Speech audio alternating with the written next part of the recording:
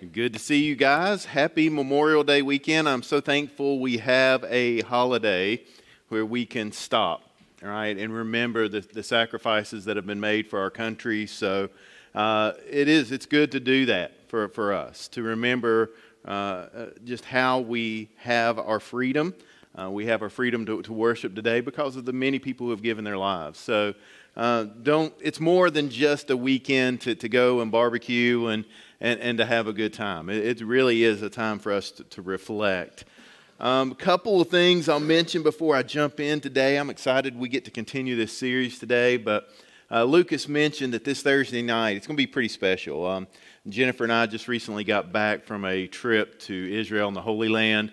And so Thursday night here, we're meeting in this space. We're going to be sharing about the trip. And if you've ever wondered a little bit about, well, what's Israel really like? And I know even as a pastor going there, I had a lot of misconceptions, I think, about what it would look like and what it would be like. And there's just so many things you don't realize until you're actually there. And so we're going to share some of our lessons learned.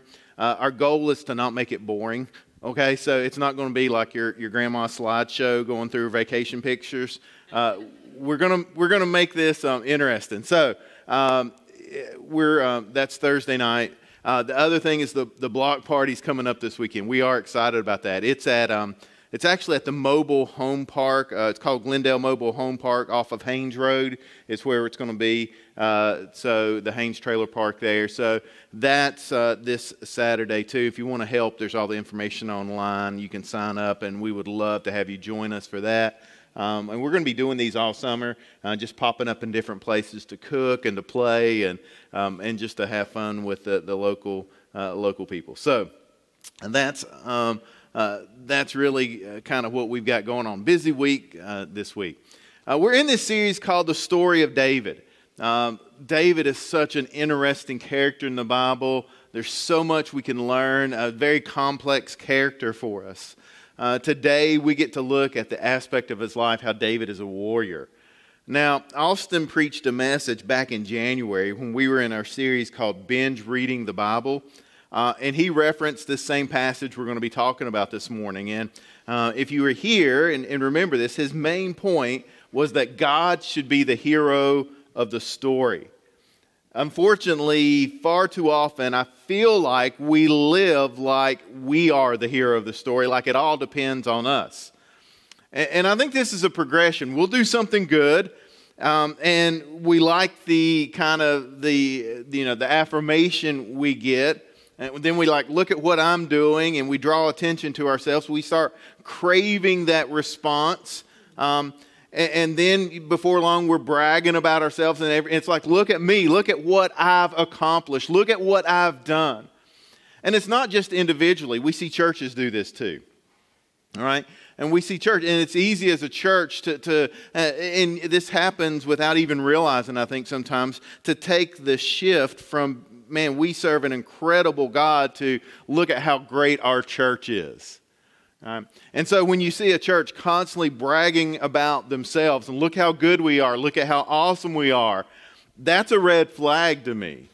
That's a red flag to me because what it shows is kind of their emphasis has shifted from really lifting up Jesus to lifting up themselves. It's a Messiah complex, really, where we think it's all about us, that we're the ones that are saving everyone instead of realizing it's God working through us. And so, again, I will just kind of reemphasize what Austin shared back in January. You are not the hero of the story, and our church is not the hero of the story. And I've shared this before, and I'll share it again, but I really don't want people leaving Cornerstone bragging about how good the preaching or the band or the lights or the coffee. That's not what our church is about. It's about people leaving here and saying, man, we serve a great God. That's the emphasis. That's what we keep going back to over and over and over again. And that's where our emphasis needs to be. So today we're going to be in 1 Samuel chapter 17. I'm going to jump right in today. There's a lot of ground to cover. Man, this is such a... we're talking about David and Goliath. This is a story you've heard over and over and over again. But I don't know, right, that you've really thought about it. And I want you to think about who is the hero of the story. It may not be who you think. Who is the hero of the story as we go through this? I'm going to pick it up in verse 1. The Philistines now mustered their army for battle. They camped between Soka and Judah and Azekah at Ephes-dammim. And Saul countered by gathering his Israelite troops near the valley of Elah. And so the Philistines and the Israelites faced each other on opposite hills with the valley between them. And I'll stop right there for a second. One of the things I love about the Bible is that when we read something like this, we can actually go back and look at the descriptions they use in the Bible to know where these places are. And these are places we know where the Valley of Elah is. We know where Soka is. We know where these mountains are. So you can go there today and look and see the very place he's talking about. One of the reasons we know we can trust the Bible is there is such great detail in the specifics of the story. And so when you read a story like this and you go and you stand there and look, and we weren't able to go into the Valley of Elah, but we drove really close by it, and our guide said, hey, over there is the Valley of Elah, and we talked about it. But when you look at this, it kind of reinforces, hey, this stuff really did happen. It's not made up. And one of the reasons we know is all of these details we have in these stories. In verse 4, it says, Then Goliath, a Philistine champion from Gath, came out of the Philistine ranks to face the forces of Israel. He was over 9 feet tall. He wore a bronze helmet. His bronze coat of mail weighed 125 pounds. He also wore bronze leg armor, and he carried a bronze javelin on his shoulder. The shaft of his spear was as heavy and thick as a weaver's beam, tipped with an iron spearhead that weighed 15 pounds. His armor bearer walked ahead of him carrying a shield. And so, again, you read this story, you read all of these details, and there's some debate on how tall he was. We know for sure he was a tall guy, though. Okay, this is a big dude that we're talking about. And 9 feet is not out of the question. You look at the tallest person we have on record was 8'11".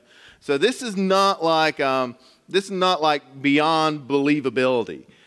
So he's huge. He's down there. Most Israelites were small. And so we think David was probably like 5'4", like short. Just from the description, he was kind of the run of the family, so to speak. We talked about that last week. We know Saul was a little bit bigger. But here we're setting up this epic battle. And the rest of the story is going to read like a movie screenplay, right? This is like something that's straight out of Hollywood that we're setting up. The Philistines versus the Israelites. They're set up on opposite mountains. And here is Goliath, the champion, right? And so I'll kind of open up with this question. What do you think was the biggest enemy for the Israelites? You would think it would be the Philistines, but here's my first point this morning. I think the Israelites' real enemy was trust. Did they trust God to be who He said He is, to do what He said He would do? That's really the question this morning, and we'll pick it up in verse 8, and we'll see what Goliath was challenging them. Goliath stood, he shouted a taunt across to the Israelites. Why are you all coming out to fight? He called. I'm the Philistine champion, but you are only the servants of Saul.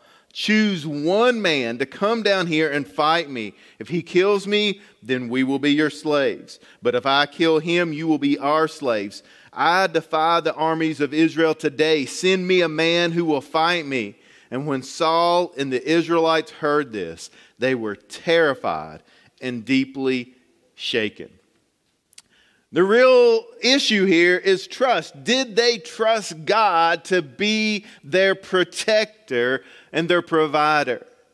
Each day Goliath would stand and issue this challenge across the valley. He would kind of strut out, and they were so cocky and arrogant. They're like, here, we don't even have to fight the battle. We'll just send out one guy and he'll take care of it for us. And so they're doing battle by proxy here. And Saul and the Israelites, it just says they were terrified. They didn't know what to do. They had lost their trust of God. And so first, let me kind of give you a little backstory, though, to kind of bring you up to where we are. This is not the first time Israel had faced giants. All the way back in Numbers chapter 13, Moses had sent 12 spies ahead into Canaan to explore the land. It's the land that God had promised them, the land that is described as flowing with milk and honey, right? So it was a bountiful land, a land where you could farm and a land where you could raise animals. And this is a beautiful place. In Numbers chapter 13, verse 31, 10 of the spies came back, and this is what they said. The other men who had explored the land with him disagreed. We can't go up against them. They are stronger than we are. So they spread this bad report about the land among the Israelites. The land we traveled through and explored will devour anyone who goes to live there. All the people we saw were huge. We even saw giants there, the descendants of Anak, and next to them we felt like grasshoppers. And that's what they thought too. But then we know there were two spies that said, no, wait a minute, that's not it. We can do this. And those were Caleb and Joshua. And if the Lord is pleased with us, in verse 8, he will bring us safely into the land and give it to us. It's a rich land flowing with milk and honey. And you know the rest of the story, because fear kept them out of the land, and they spent the next 40 years wandering in the desert before they were allowed to enter. And it was the next generation that was allowed to enter in. But this just shows, and Goliath, the Philistine, he was a descendant of these same giants that we're talking about here. And so this just shows us this is not something new to the Israelites. They knew this story. They knew the story of Moses, and they knew what had happened, and they knew that they could trust God. But yet, fear won out again, because they were looking at this through kind of earthly eyes. And we see this about Saul. He was a king like the other kings of the region, who based his ability on how many weapons he had, how many people he had. He based it on strength. And when he looked at the Philistines, he was outnumbered. And so they were scared, and they were afraid. Now, in 1 Samuel 17, what we read here in verse 1, it says that they are in Judah. In 1 Samuel 17, all the way back in verse 1, they camped between Soka and Judah and Azekah at Ephes Dammim. And what this tells us, at this point now, the Philistines have moved deep into Israelite territory. So we've seen the Israelites come in and take possession of the land that God has given them, but they didn't drive out everybody as God commanded. And so the Philistines are right back in the middle of where the Israelites are supposed to be. And so in essence, what's happened is the conquest of the land, the possession of the land, it's been undone, because Israel is really, for all intensive purposes, back in the wilderness again.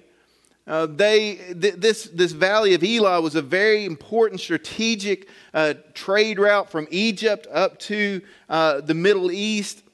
And the Philistines knew if they could conquer this area, that they would have control of the whole region.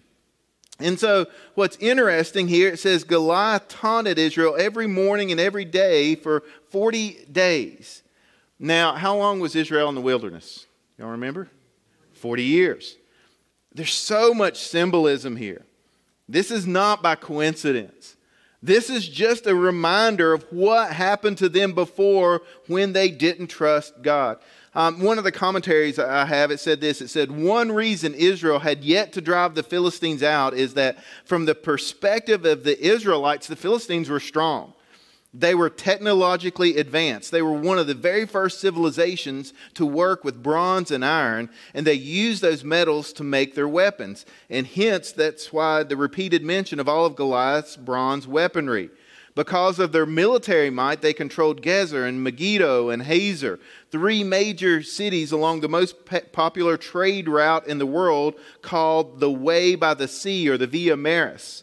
We might compare that to controlling all the commerce in New York, Washington, D.C., and Miami, right? But from a different perspective, a more appropriate view, the Israelites' failure to drive the Philistines out was ultimately a result of their disobedience. Had they truly believed God and fought the Philistines as God intended, He would have driven them out. But none of the Philistine prowess would cow to God. His promise to drive out all the inhabitants of Canaan so Israel might live in the land in peace, it was still valid, but Israel never fully believed it. And so that promise is the backbone of this story. And so God had given them this promise. I'm going to drive out the inhabitants before you. This is the land that I've given to you. The Israel's main enemy was trust. Did they trust God to do what God promised to do? And so now we'll kind of pick up the story with David. This is the predicament the army's in. They're seeing Goliath every day come out and defy the army and say, hey, you send out anybody, won't anybody fight me? You guys are scared. He's just making a mockery out of this. Now, David isn't there. In fact, he's still shepherding in the field. But his dad kind of sent him to the front lines to check on his brothers and to bring them lunch. David was on a DoorDash mission, okay?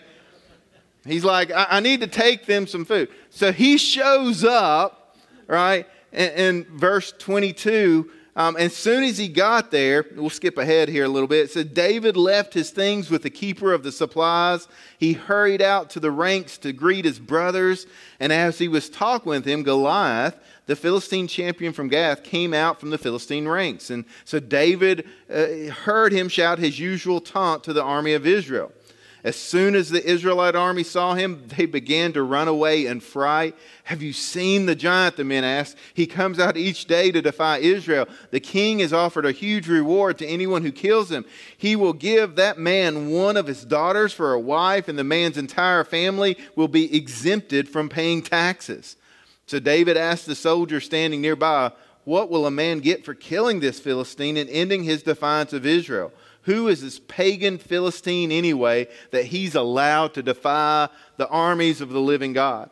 And these men gave David the same reply. They said, yes, that is the reward for killing him. But when David's oldest brother, Eliab, heard David talking to the men, he was angry. What are you doing around here anyway? He demanded. What about those few sheep you were supposed to be taking care of? I know about your pride and deceit. You just want to see the battle. So David shows up and he's like, what is going on here?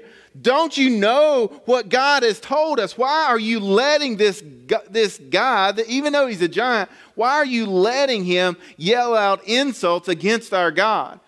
And why are you so scared? And David's own brother comes up to him and is like, who are you and why are you here? You're not even supposed to be here. And I would say there's a lesson here for us too, right? Because when we confront things that we need to confront, when we show that we really believe and trust in God, sometimes some of your most vocal critics will be the ones who should have been on the same side as you all along.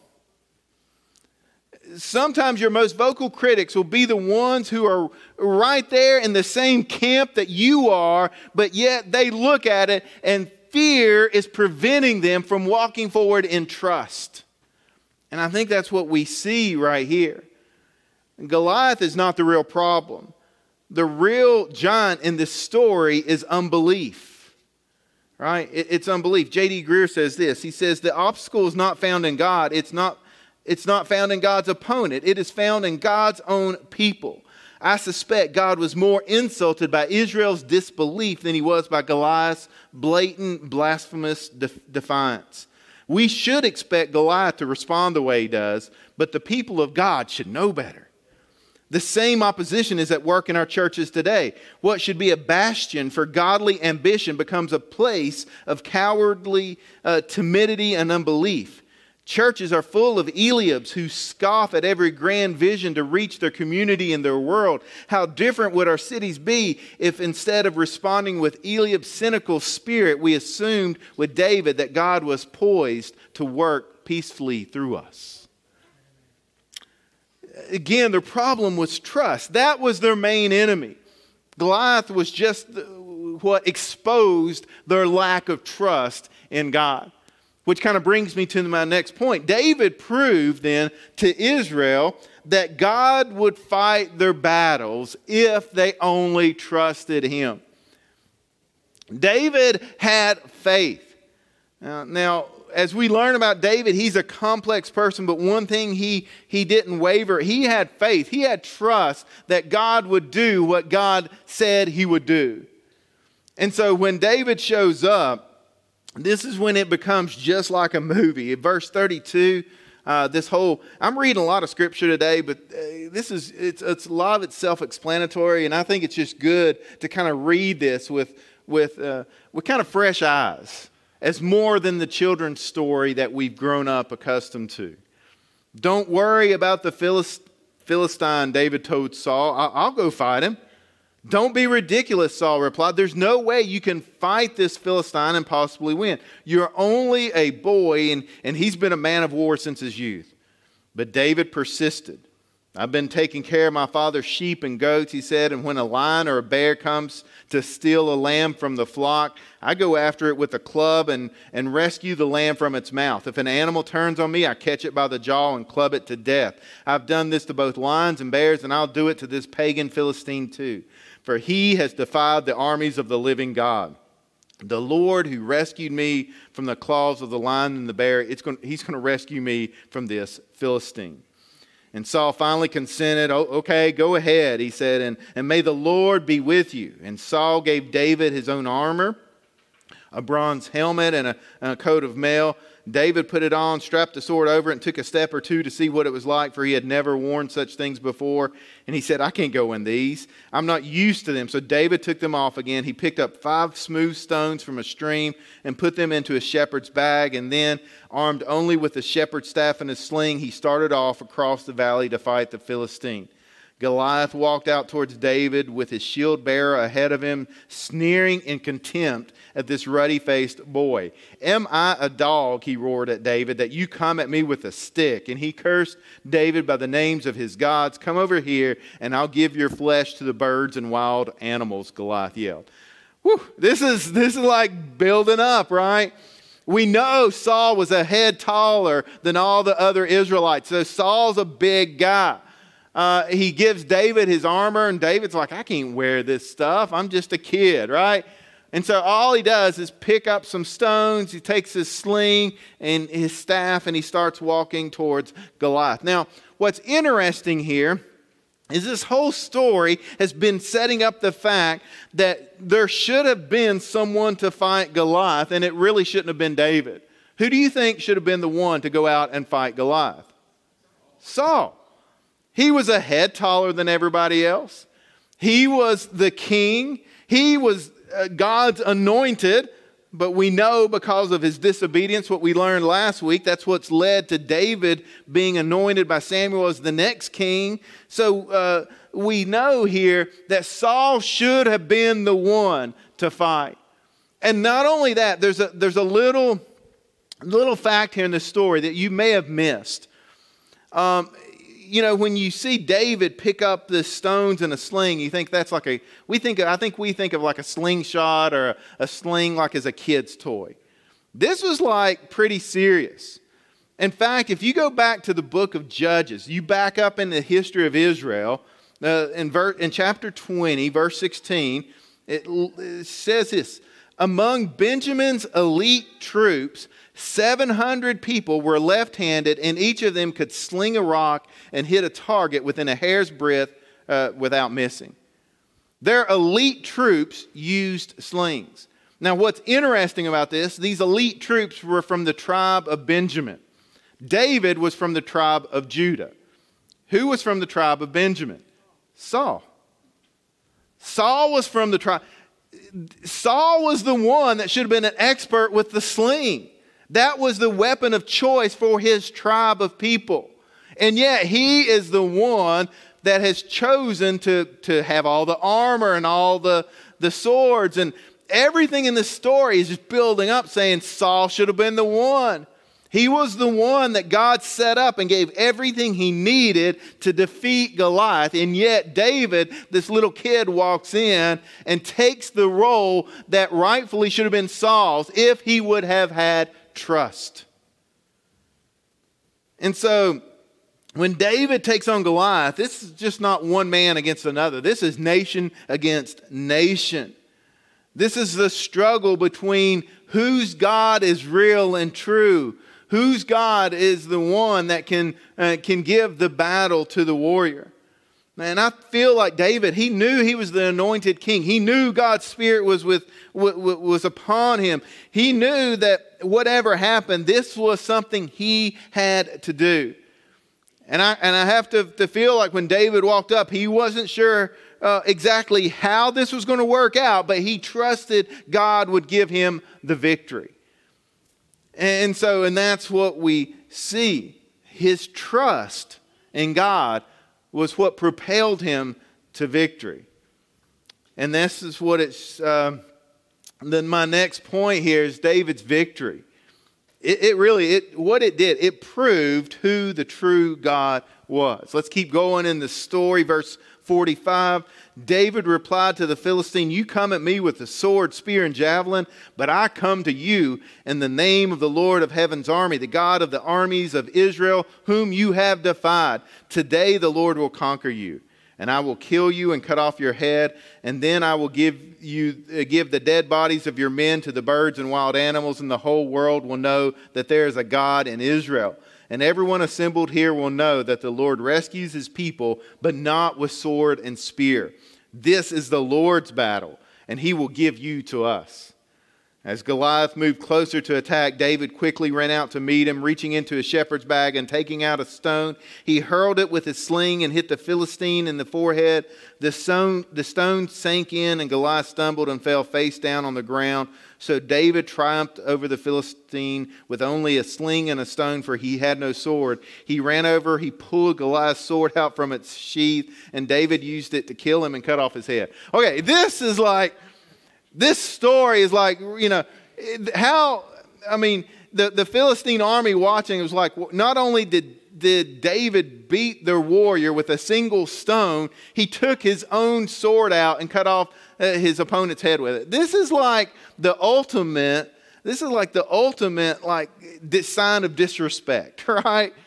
To beat you with your own weapon and to cut off his head. This is, man, and so it's tempting though. It's tempting, though, to look at how great David is. David is incredible. Look at what David did. And did you see what David did? And we teach this sometimes, I think that. Like, look at how awesome David was. He was the underdog. And the story, though, is not about David. Would you agree with me? The story, it's not about David. It's about how great God is to deliver his people. Saul was the one that should have done it. He didn't, so David stepped in. If David wouldn't have stepped in, God would raise up someone else to do it. The same is true for us today.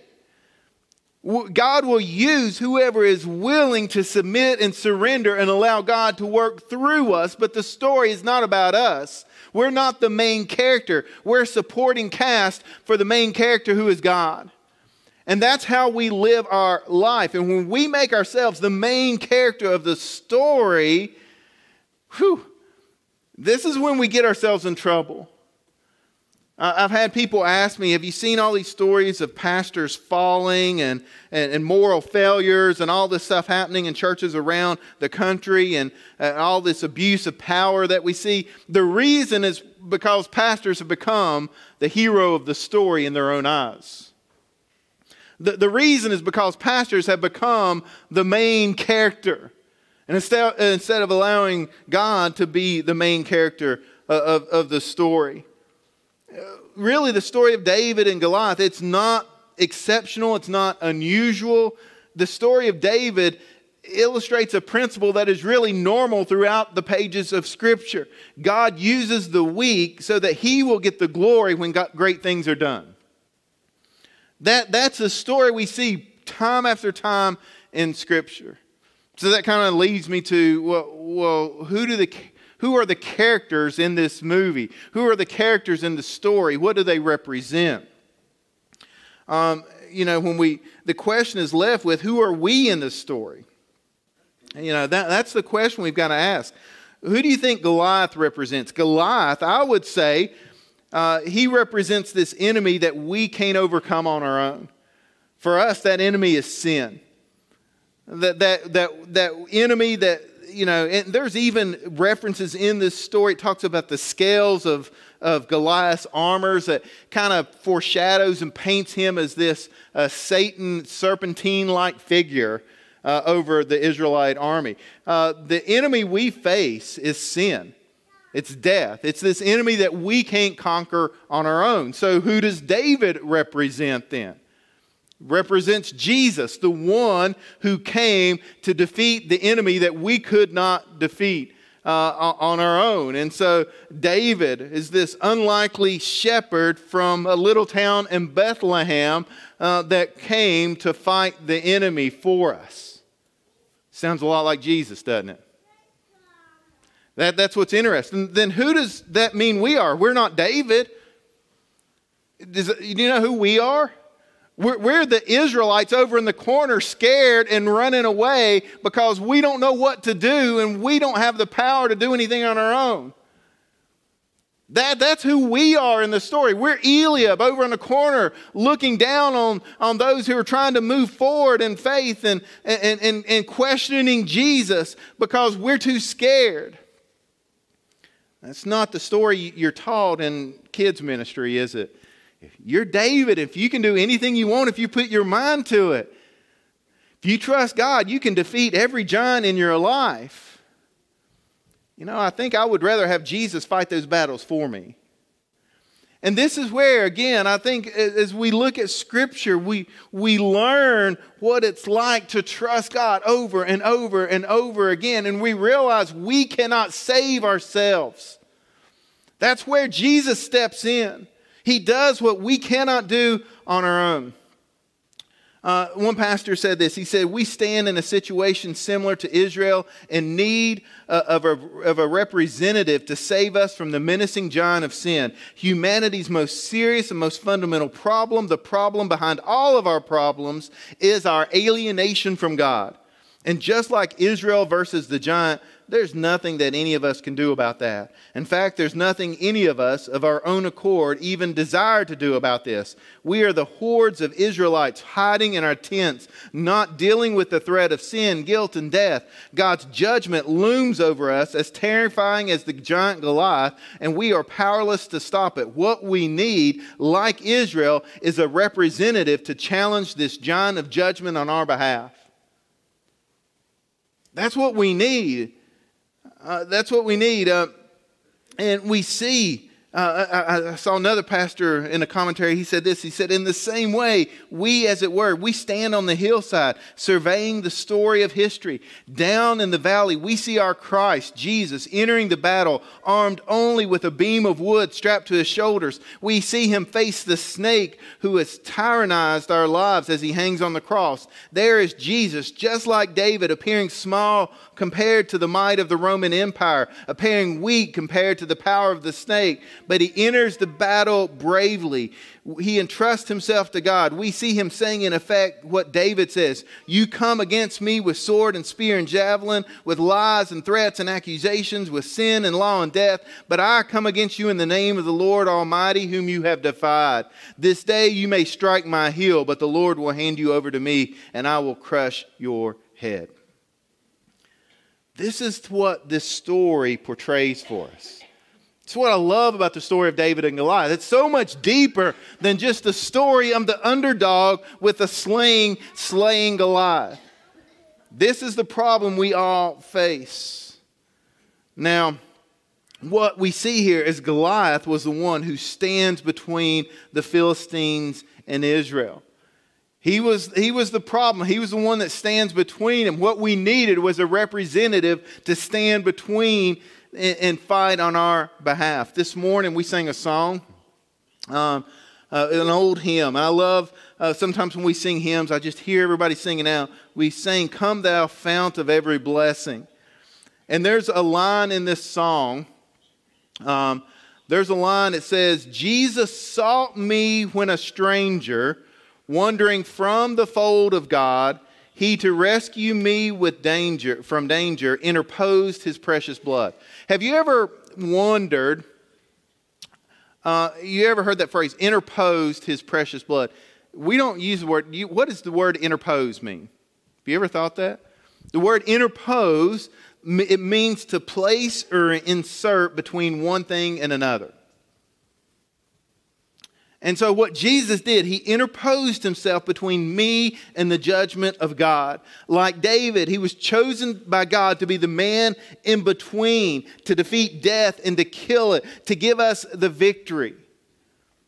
That's what Jesus did for us. That's what David did for the Israelites. And so I look at all of this story, and what it just reaffirms to me is that we can trust God. That we're fighting way too many of our battles on our own without God's help. We think we can do this and we don't need God, but in fact, God is saying, "Do you trust me?" All right?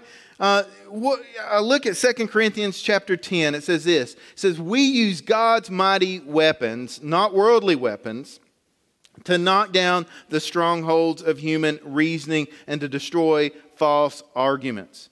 We destroy every proud obstacle that keeps people from knowing God. We capture their rebellious thoughts and we teach them to obey Christ." This is what we do. We battle not like the world wants us to, not like the world expects, but we battle like God tells us to. Trusting Him, using His Word.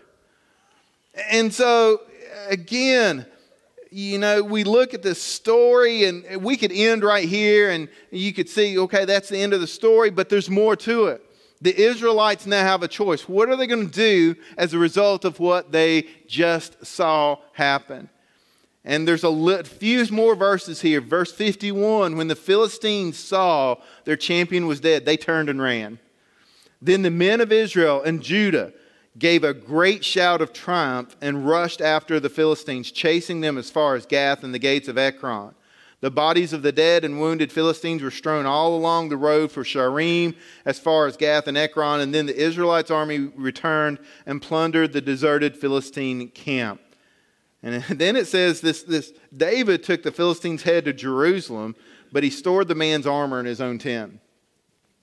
What we see here taking place is the people learning what it looks like to trust God. It's like David, he fought this battle. He killed Goliath. The men are running. Now they're emboldened enough to do what God wanted them to do, to chase after this army, to drive them out. And what we see throughout the Old Testament, it can be graphic, it can be bloody, but what we're seeing is God kind of leading His people to take possession of the land that He wanted to give them. And this is we could spend weeks just talking about this whole kind of the violence in the Old Testament to understand what happened and what led up to this point and the evil that was being judged. And there's a lot going on there, but really this story today, it comes down to the people trust God. It's the same story that we are faced with today. Do we trust God? Do we trust God? Do we trust Him to do what He said He would do? Do we trust Him to give us the words to say? Do we trust Him to help us reach out and disciple those and reach out to those people who don't know Jesus yet? Do we trust Him, right, as we learn in His Word, as we grow in our faith? Do we trust Him to change us and help us be the person He created us to be? Do we trust Him with the gifts He has given us to use those gifts for His glory? You see, it's really a matter of trust that we live our life. And I, we can talk about being victorious over our own giants and all these giants in our life that we're facing, but it comes down to trust. It's not about us. It's about the God who lives in us and through us. And so the story of the Bible you see over and over again is God uses ordinary people who have placed their faith in Him. Uses ordinary people to do some extraordinary things. That should motivate us. That should encourage us. That should give us hope about what He wants to do through us. And so today, I don't know, as we get into this story and as we've learned, maybe you just thought this was another kid's story. But I want you to know it's a story that should remind us, do we really trust God? Do you trust Him to save you? That's the biggest question you need to ask yourself. Are you still trying to save yourself? Are you still trying to save yourself by being good enough and doing enough good things or giving enough money or attending church often enough? None of those things will save you because you're unable to save yourself. The only way that you can be made right with God is by putting your faith and trust in Jesus, the one who came in between on your behalf. He's the one that fought the battle that we couldn't fight. And so this morning, that's my question to you. Do you know Him? Do you know Jesus? Have you put your faith in Him? Let's pray. Heavenly Father, today, as we look at this story of giants and look at this story of David accomplishing something great, help us to realize it's all because you are a great God. It's all because that you proved over and over again that you are trustworthy, that we can put our faith and our trust in you. Heavenly Father, I pray that as we face this life and we look at all the turmoil around us, and even this past week we see the evil events all around us, Lord, my prayer is that you would help us to continue to trust you, that we would allow you to fight our battles, that we would just surrender ourselves and submit ourselves and align ourselves underneath you so that you can use us to do what you want to do. Lord, we pray for those people listening online today and the people in this room, that each and every person would be confident in the knowledge of their salvation, that they would be able to look at their life and examine their hearts and know and understand that you saved them, not based on anything that they have done, but based on what Jesus did for them on the cross. Heavenly Father, we come to you today humble and thankful for Jesus and for the salvation we can receive through Him by faith. Lord, I thank you for this church, and not because this church is great, but because we serve a great God. And Lord, will you use us?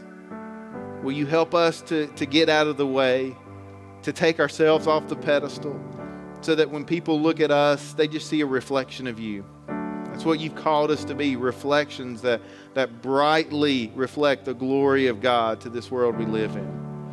Lord, we thank you. We thank you for a series that even in the depths of the Old Testament, we see Jesus shining through. And so, Heavenly Father, let us continue to shine that light forward for Jesus. It's in Jesus' name we pray this morning. Amen.